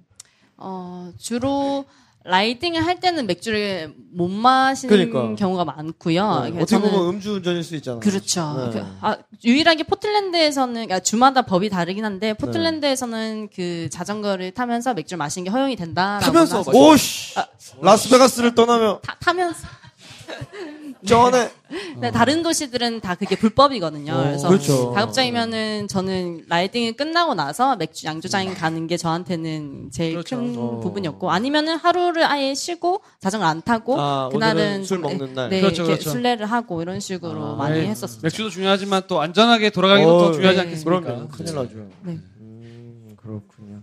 미국 같은 경우는 그러면 혼자 유럽은 이렇게 사람들도 많이 만나고 뭐 그 집에도 많이 가고 했잖아요. 네. 근데 미국은 혼자 있는 시간이 훨씬 많았겠어요. 네, 맞아요. 미국은 제가 굉장히 외로웠다는 기억이 많은 국가 중에 하나예요. 유럽 같은 경우는 제가, 내가 모든 게 처음이니까, 뭐 다 설레고, 다 새롭고 그랬었는데, 사실 미국 여행은 똑같이 제가 자전거 맥주 여행을 똑같이 끌고 가는 거잖아요. 네, 그걸 미리 제가 얼마나 외로울지를 알고 얼마나 내가 이 과정에서 힘들지를 아니까 그게 더 저한테는 크게 다가오는 거예요. 그래서 달리는 내내 사실 항상 자동차랑 같이 달린다고 생각을 하니까 굉장히 위험한 순간도 많았었고 좀 슬펐던 순간도 굉장히 많았었고요. 많이 울었다면서요? 왜 그렇게 눈물이 나던가요? 에이, 참. 엄마 말 잘 들을걸? 네, 그래. 맞아요. 네. 내가 못하러. 네. 뭐 한다고? 네. 근데 사실 눈물이 여러 가지 의미였었어요. 굉장히 슬프고 외롭고 힘든 것도 있었는데, 저도 하루가 마감할 때, 하루를 이제 라이딩 끝날 때, 저는 노을을 보는 게 저한테 유일한 낙 같은 거였거든요. 내가 이 노을을 볼 수 있다는 게, 내가 오늘 하루 무사히 달려서 지금 어떻게 보면 살아서 제가 보고 있는 거니까. 오늘도 무사히. 네. 어떻게 보면 저한테는 일종의 보상 같은 거였었어요. 노을이. 네, 그래서 저는 어떻게 보면 서부를 달리면은 하루를 계속 노을을 볼 수 있어요. 매일매일 노을을 볼 수 있기 때문에 저한테는 어떻게 보면 약간 증거물? 저한테는 인증 같은 거였었죠. 하루를 마감하는. 거의 이제 캠핑할 때 자전거 여행자들이 굳이 이제 평평한 땅이 있는데 굳이 언덕으로 올라가요. 왜요? 캠핑하려고. 위에 가서 노을 보려고. 그러니까 그게 약간 내 오늘 하루의 보상인 거예요. 그렇지. 내가 오늘 수고한 나에게 주는 보상. 어. 그래서 뭐 자전거 여행자들 중에서 맥주 하시는 분이 워낙 많으시니까 그렇죠. 어떤 분들은 또 그 자전거 여행 하면 짐이 많잖아요. 그렇죠. 무겁잖아요. 그럼 그냥 대충 캔맥주 사고 페트맥주 사면 되는데 병이 아니면 또 안 된다는 사람이 있어요.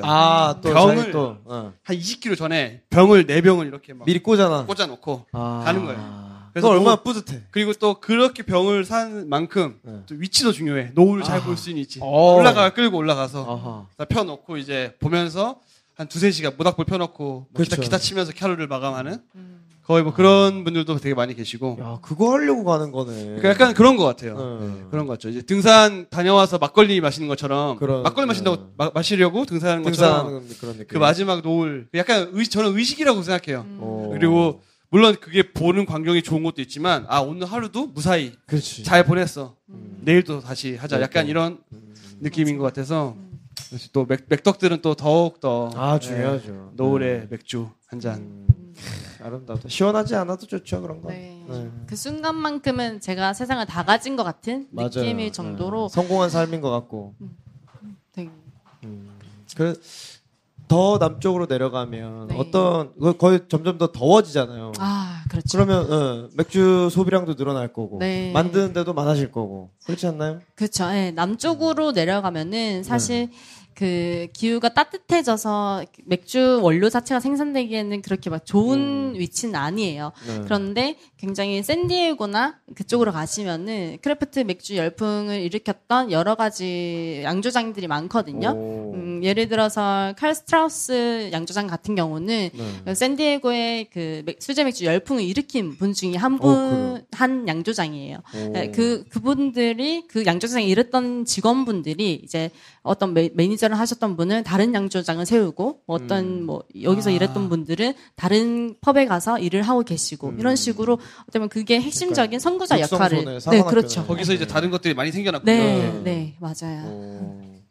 밸러스트 포인트도 밸러스트 그 포인트 칼스트라우스 하셨던 그 직원분이셨다고 하시더라고요. 지금은 또 좀 큰 기업들이 네. 또 인수하지 않았나요? 맞아요. 저번에는. 네. 크래프트 맥주 같은 경우는 이제 대기업에서 지분 인수를 하거나 매각을 하는 경우가 많아요. 기준이 세 가지가 있더라고요. 더 이상 크래프트 맥주라고 불리우는 이제 미국 양조장에서 만드는 기준 세 가지 있잖아요. 그렇죠. 네. 그거 좀 소개해 주실 수 있어요? 그거는 소규모의 독립적이고 개성적인 그 단어를 지키는 곳을 그 크래프트 맥주라고 칭할 수 있다라고 해요. 맞아요. 우리 여행수에서 한번 소개했는데 SIT 해가지고 SIT. 맞아요. 그래서 스몰, 네. 인디펜던트, 네. 트래디셔널. 네.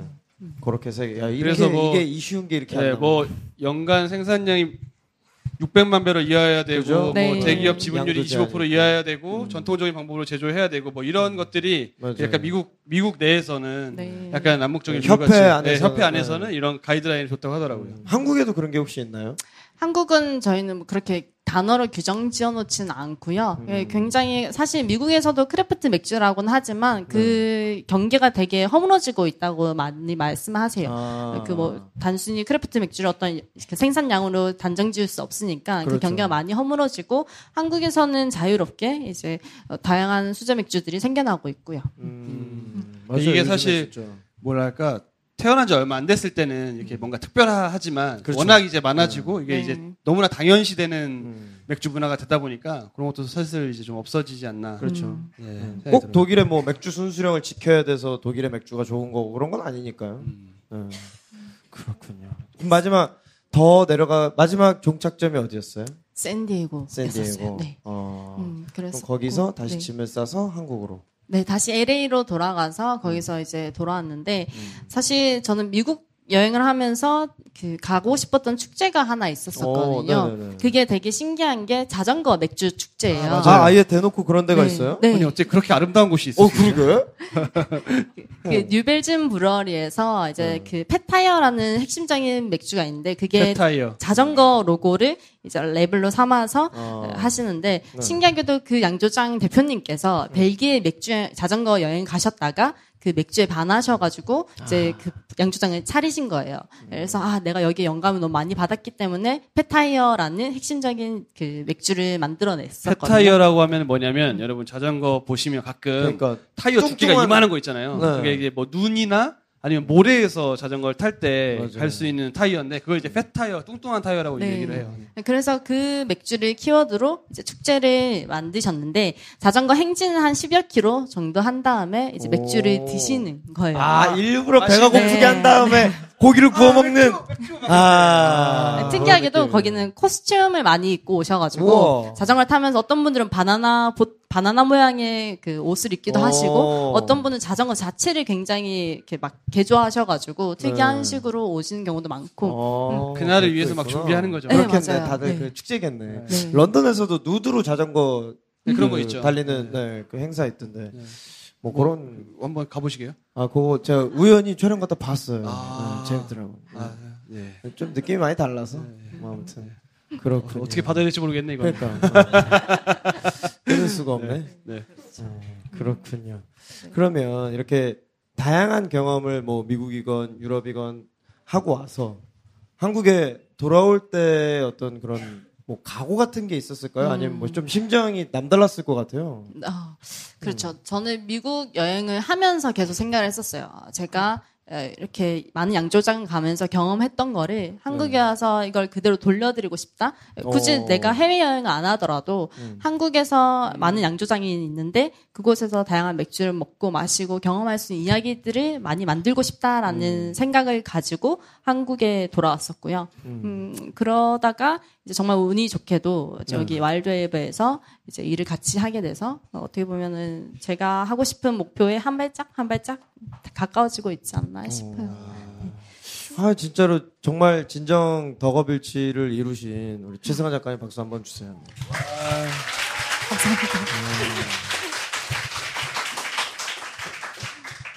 멋있다. 그러니까 대학생 때 어떻게 이런 생각을 할 수 있지? 뭐 되게 어릴 때 떠났어요. 몇 살 때 떠났죠? 25살. 이제 다 이게 대학 졸업하기 전에 지금 다 여행을 하는 아직 거거든요. 졸업 전의 이야기예요. 지금 졸업하셨고. 네, 좀 늦게 졸업했었어요. 미국 여행 갔다 오고 나서 바로 졸업을 했었었고요. 네, 그리고 바로 여기 일을 하게 돼서 맥주로 계속 한 1년? 맥주 업계에 들어온 지는 1년이 됐지만 아직 배울 게 너무 많고 아직 제가 모르는 분야 너무 많고 생소한 그렇죠. 것도 많아서 매일매일이 저한테는 또 재밌는 도전, 작은 여행이 아닐까 싶어요. 오늘 자주 나오네. 작은 일. 그러니까 우리가 작은 일 할 때마다 참. 셋이 동시에 이렇게 한 번씩 그러니까 보게 자꾸 되잖아요. 얼굴을 보게 되네. 야, 재원이 뭐 오늘 고기라도 사야겠다. 벨 한번 울려라 오늘. 그러니까, 참, 진짜. 덕분에 진짜 어떤 젊은 날의 그런 패기와 낭만. 네. 근데 이런 게 어떤 주요 테마가 있으니까 너무 뭔가 재밌을 것 같고 꼭 다른 데서 내가 뭐 대단한 박물관에 가거나 뭐 남들 가는데 가지 않아도 난 내 안에 내 나름의 만족을 얻고 그렇죠. 이런 게 진짜 재밌을 것 같아요. 어찌 보면은 남이 어떻게 생각하든 나는 여행에서 내가 정말 원하고 내가 그렇죠. 제일 하고 싶은 거 할 거야. 사실 이게 없으면 힘들거든요. 맞아요. 여러분 생각해 보세요. 유럽을 몇 달 갔다 오고 미국을 몇 달 갔다 왔는데 볼 게 얼마나 많아요, 우리. 그러니까. 프랑스부터 독일까지 진짜 볼 게 어마어마한데. 가야 될 때도 많은데. 됐고. 됐고. 나는 맥주. 내가 갈 길 간다. 네, 이게 사실 그 여대생 입장으로서는 엄청 사실 가고 싶은 것도 인증샷 예쁘게 인증샷 찍고 싶지 많을 텐데. 그럼. 그때 보면 자기 정말 하고 싶은 거, 좋아하는 걸 따라서 이렇게 여행할 수 있다는 게 정말 대단한 것 같아요. 그래요. 그 테마가 있는 여행이라는 게 되게 장단점이 있잖아요. 맞아요. 저는 맥주 여행을 해야 됐기 때문에 사실 유명한 관광지나 그런 곳들을 못 보긴 했었어요. 근데 사실 저한테는 그런 부분보다 맥주를 마시는 그 경험 자체가 저한테 더 중요하게 생각이 됐기 때문에 놓친 부분도 많지만 다음번에 간다면 다시 그 똑같은 루트로 자전거 없이 한번 마셔보고 싶어요. 맥주를 마셔보고 똑같은 곳을 한번 보고 또 다른 경험이지 않을까 싶은 마음에 딱 마시면 역시 이 맛이 아니야. 자전거를 타야 돼. 그렇죠. 맞아요. 다시 만들어. 그렇죠. 그래요. 아무튼 자기가 좋아하는 것을 가기 위해서 내가 나만의 수단을 만든다는 거는 정말 다른 얘기인 것 같아요. 그래서 우리는 또 맥주를 좋아하지 않습니까?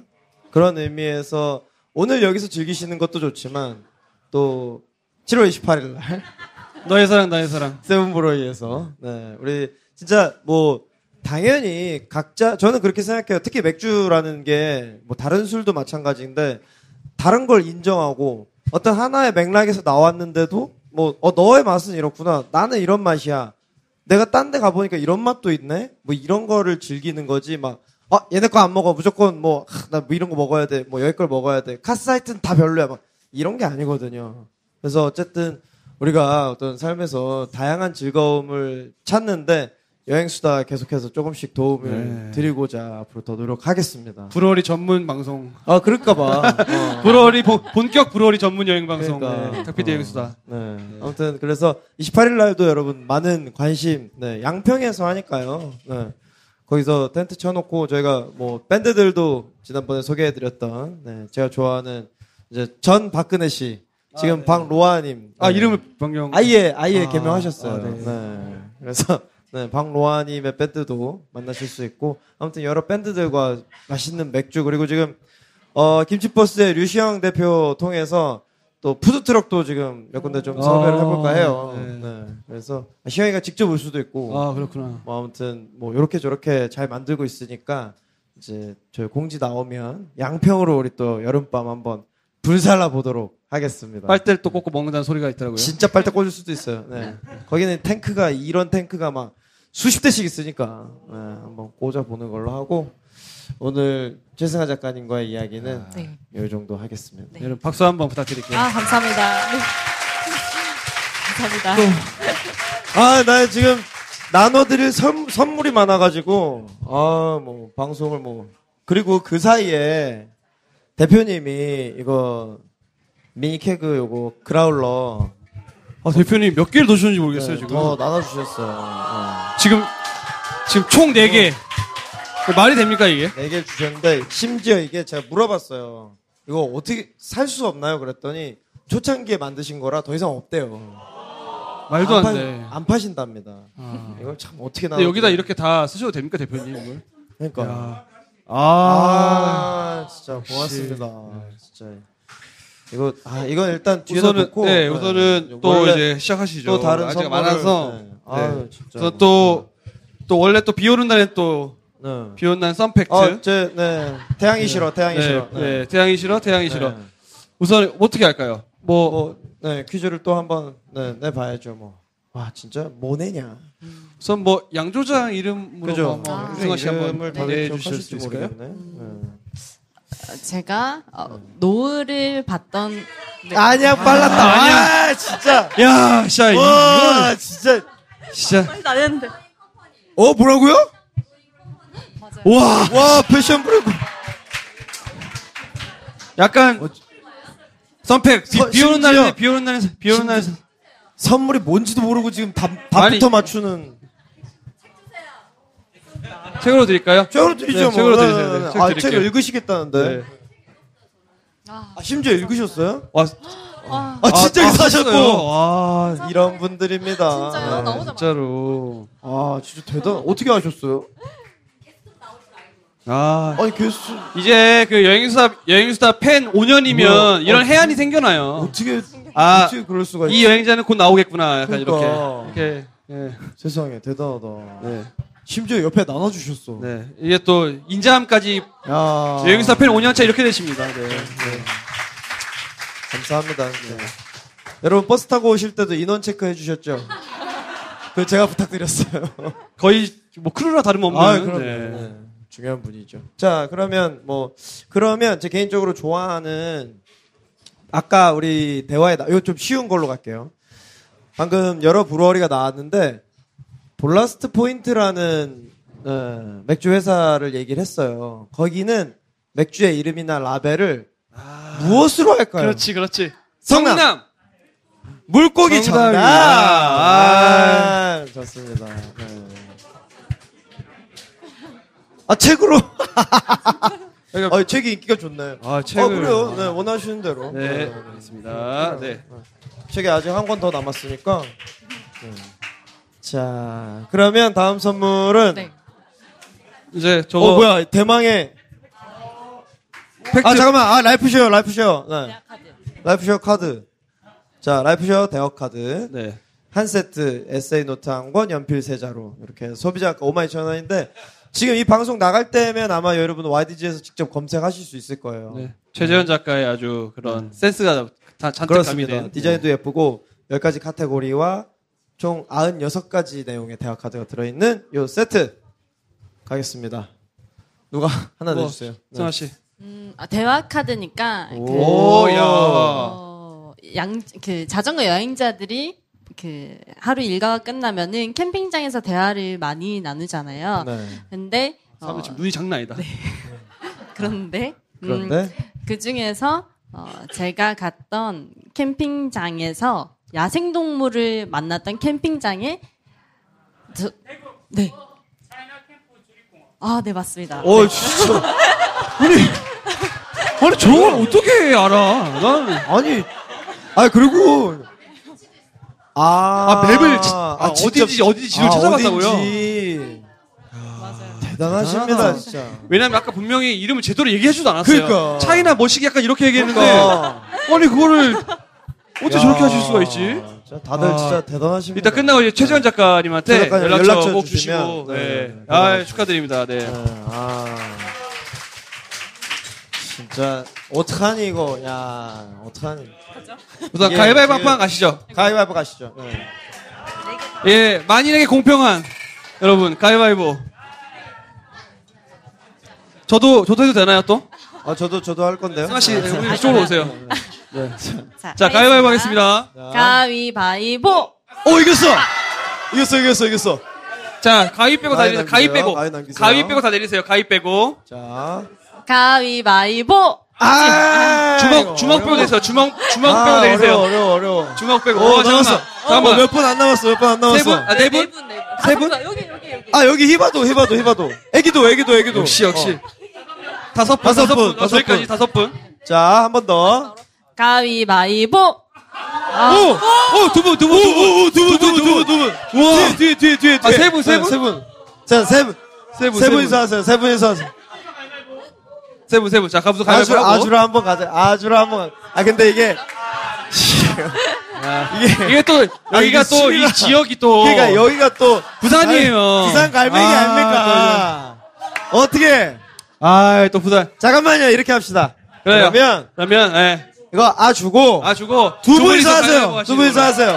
자, 이게 또 원래 우리가 또 그 지역에 왔으면 또 그 지역의 그럼요. 룰을 또 따라야 되거든요. 그럼요. 예, 또 부산은 또 파울공 잡으면 그렇죠, 아주 아니겠습니까? 그렇죠. 네. 아주라의 동네죠. 네. 자, 그럼 두 분 가위바위보. 자, 손 높게 드시고 가위바위보.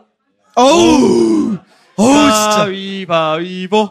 우와! 축하드립니다. 아쉽다. 야, 진짜. 여기. 그러면 잠깐만 우리 친구보다 네. 아버님이 너무 좋아하신 것 같아가지고. 당연히 아버지 거지, 네. 이거는. 그래. 여기 있습니다. 자, 이따가 고맙습니다. 매니저한테 말씀드리시면, 고맙습니다. 네.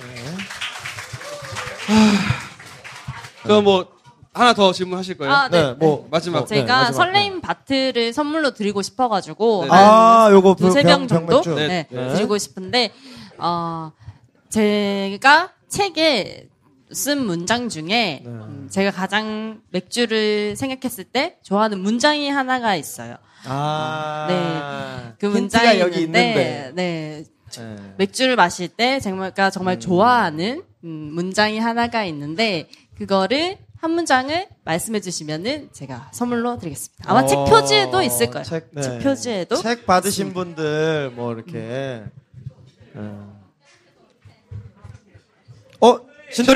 신도림.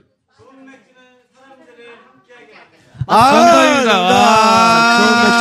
사람들과 함께하게. 신도림. 그러니까 저 보니까 저 신도림에서 오신 분들은 술만 그냥 집중적으로 공략하시네.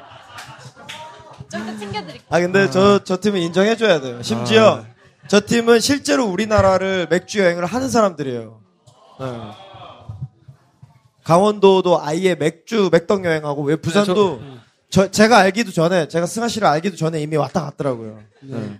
자기가 지도를 직접 그려서 다니는 그런 애. 참 또 이렇게 또 즐겁게 광란에 약간 진짜 이거 뭐 진짜. 그게 약간 들썩들썩 하신 거 보이세요? 여러분들 모르셨을 때 앞에서 보면은 약간 막 이렇게 막 몸이 약간 진짜. 앞으로 와 있어 이렇게. 그러니까 달려나갈 준비가 되어 있으셔. 그러니까요. 오늘 선물도 알차고 진짜 얘기도 너무 재밌고 네 정말 좋았습니다. 오늘 참 사실 배가본도 진짜 이렇게 원래는 탁피디님이 그냥 오시는 거였고 배가본도 그냥 놀러 오기로 했던 거였거든요. 근데 갑자기 탁피디님이 일본 가시는 바람에 얼떨결에 어제 오전 근무만 하고 회사도 접고 내려왔어요 같이. 그래서 어떻게 오늘 또 덕분에 이런 좋은 자리 만들어졌는데 뭐 어쨌든 되게 기분 좋은 게 제가 되게 좋아하는 여행자를 이렇게 툭 소개해 줬는데 이게 그렇죠. 이렇게 여러분과 함께 이런 자리에 또 제가 덥석 물는 바람에 만들어져서 너무 좋고 항상 승하 씨 보면은 되게 자극이 많이 돼요. 저보다 어린 친구지만 어쨌든 자기가 원하는 걸 여행으로 또 승화시켜서 그걸 또 돌아온 이후에 계속 또 자기 일상으로 다시 가지고 오는 참 좋았던 것 같고요. 아까 그 승하 씨가 마지막 질문했던 거 그게 영어로 Good beer brings people together거든요. 진짜 오늘 좋은 맥주가 정말 좋은 분들 많이 모이게 해서 정말 즐겁게 오늘 또 이게 끝이 아니라 또 맥주 마시면서 또 다양한 여행 얘기 나눴으면 좋을 것 같고 항상 여행 수다 오면 저는 되게 자극이 돼요. 근데 우리가 항상 여행 수다는 어떻게 보면 여행지나 아니면 여행에 대해서 느꼈던 것들 우리가 이제 수다를 떠는 거잖아요. 그렇죠. 근데 오늘만큼은 그냥 수다 여행이 아닌가. 수다 떨러 온 여행. 거꾸로. 네. 그래서 정말 오늘 끝나고 다 같이 또 이제 재밌는 여행 얘기하면서 맥주 한잔 하는 시간 가졌으면 좋겠습니다. 그러게요. 오늘 와주셔서 너무 감사합니다. 정말 감사드려요. 네. 진짜 여기까지 와주셨는데. 스스로에게 박수 한번 주세요. 와, 저 안양 누나 박수 치는 거 봤어, 지금? 스스로에게 박수 한번 주세요. 그랬더니 자기 가슴에다 박수 치고 있어. 저분은 저 주셔도 됩니다. 야, 진짜 멋있다. 저 정도 거만함 인정합니다. 네, 진짜 대단합니다. 진짜 저도 같은 생각인데, 진짜 승혜 씨 같이, 저는 그런 생각 요즘 되게 많이 하거든요. 좋아하면 좋아한다고 왜 말을 못해? 요즘엔 진짜 우리가 생각하는 게, 남들이, 이렇게 뭐라고 하지 않을까? 난 진짜 좋은데. 난 이렇게 살고 싶은데. 그걸 왜 말을 못해? 이 삶이 내 삶이다.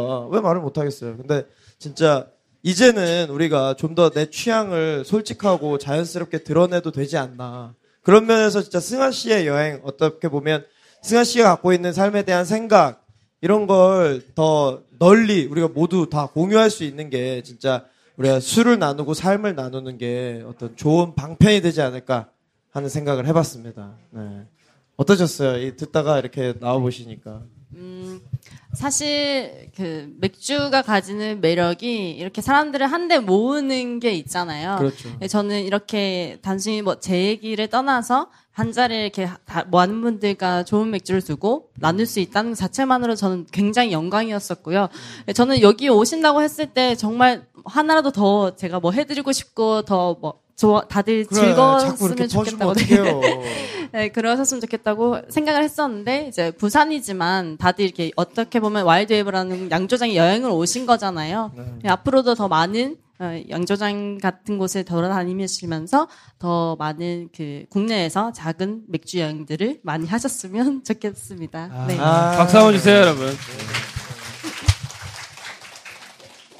진짜 아름답네요. 네, 정말 좋네요. 오늘. 그러니까 오늘 뭐 마무리는 어떻게? 오늘은 좀 뭐 생각해 두신 거 있으세요? 그럼요. 네. 어저께 우리 술자리의 화두였던 덕통사고 나시라. 네. 덕통사고 모르시더라고요. 많이 쓰는 말인데, 네. 내가 갑자기 어떤 덕후에 입문하는 갑작스러운 교통사고를 덕통사고라고 합니다. 네.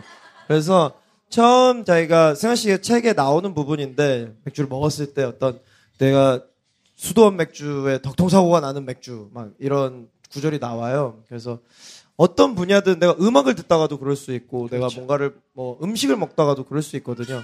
갑자기 어떤 거에 그냥 편하게 빠져 드시라. 그 교통사고 받아들이시라는 의미에서 덕통사고 나는 여행하시라고 마무리하겠습니다. 아시죠? 우리 원래 끝날 때 하는 게 있거든요. 네. 그냥 따라오시면 돼요. 네. 자, 여러분 모두 덕통사고 나는 여행 하세요. 감사합니다. 목소리가 감사합니다, 여러분. 감사합니다.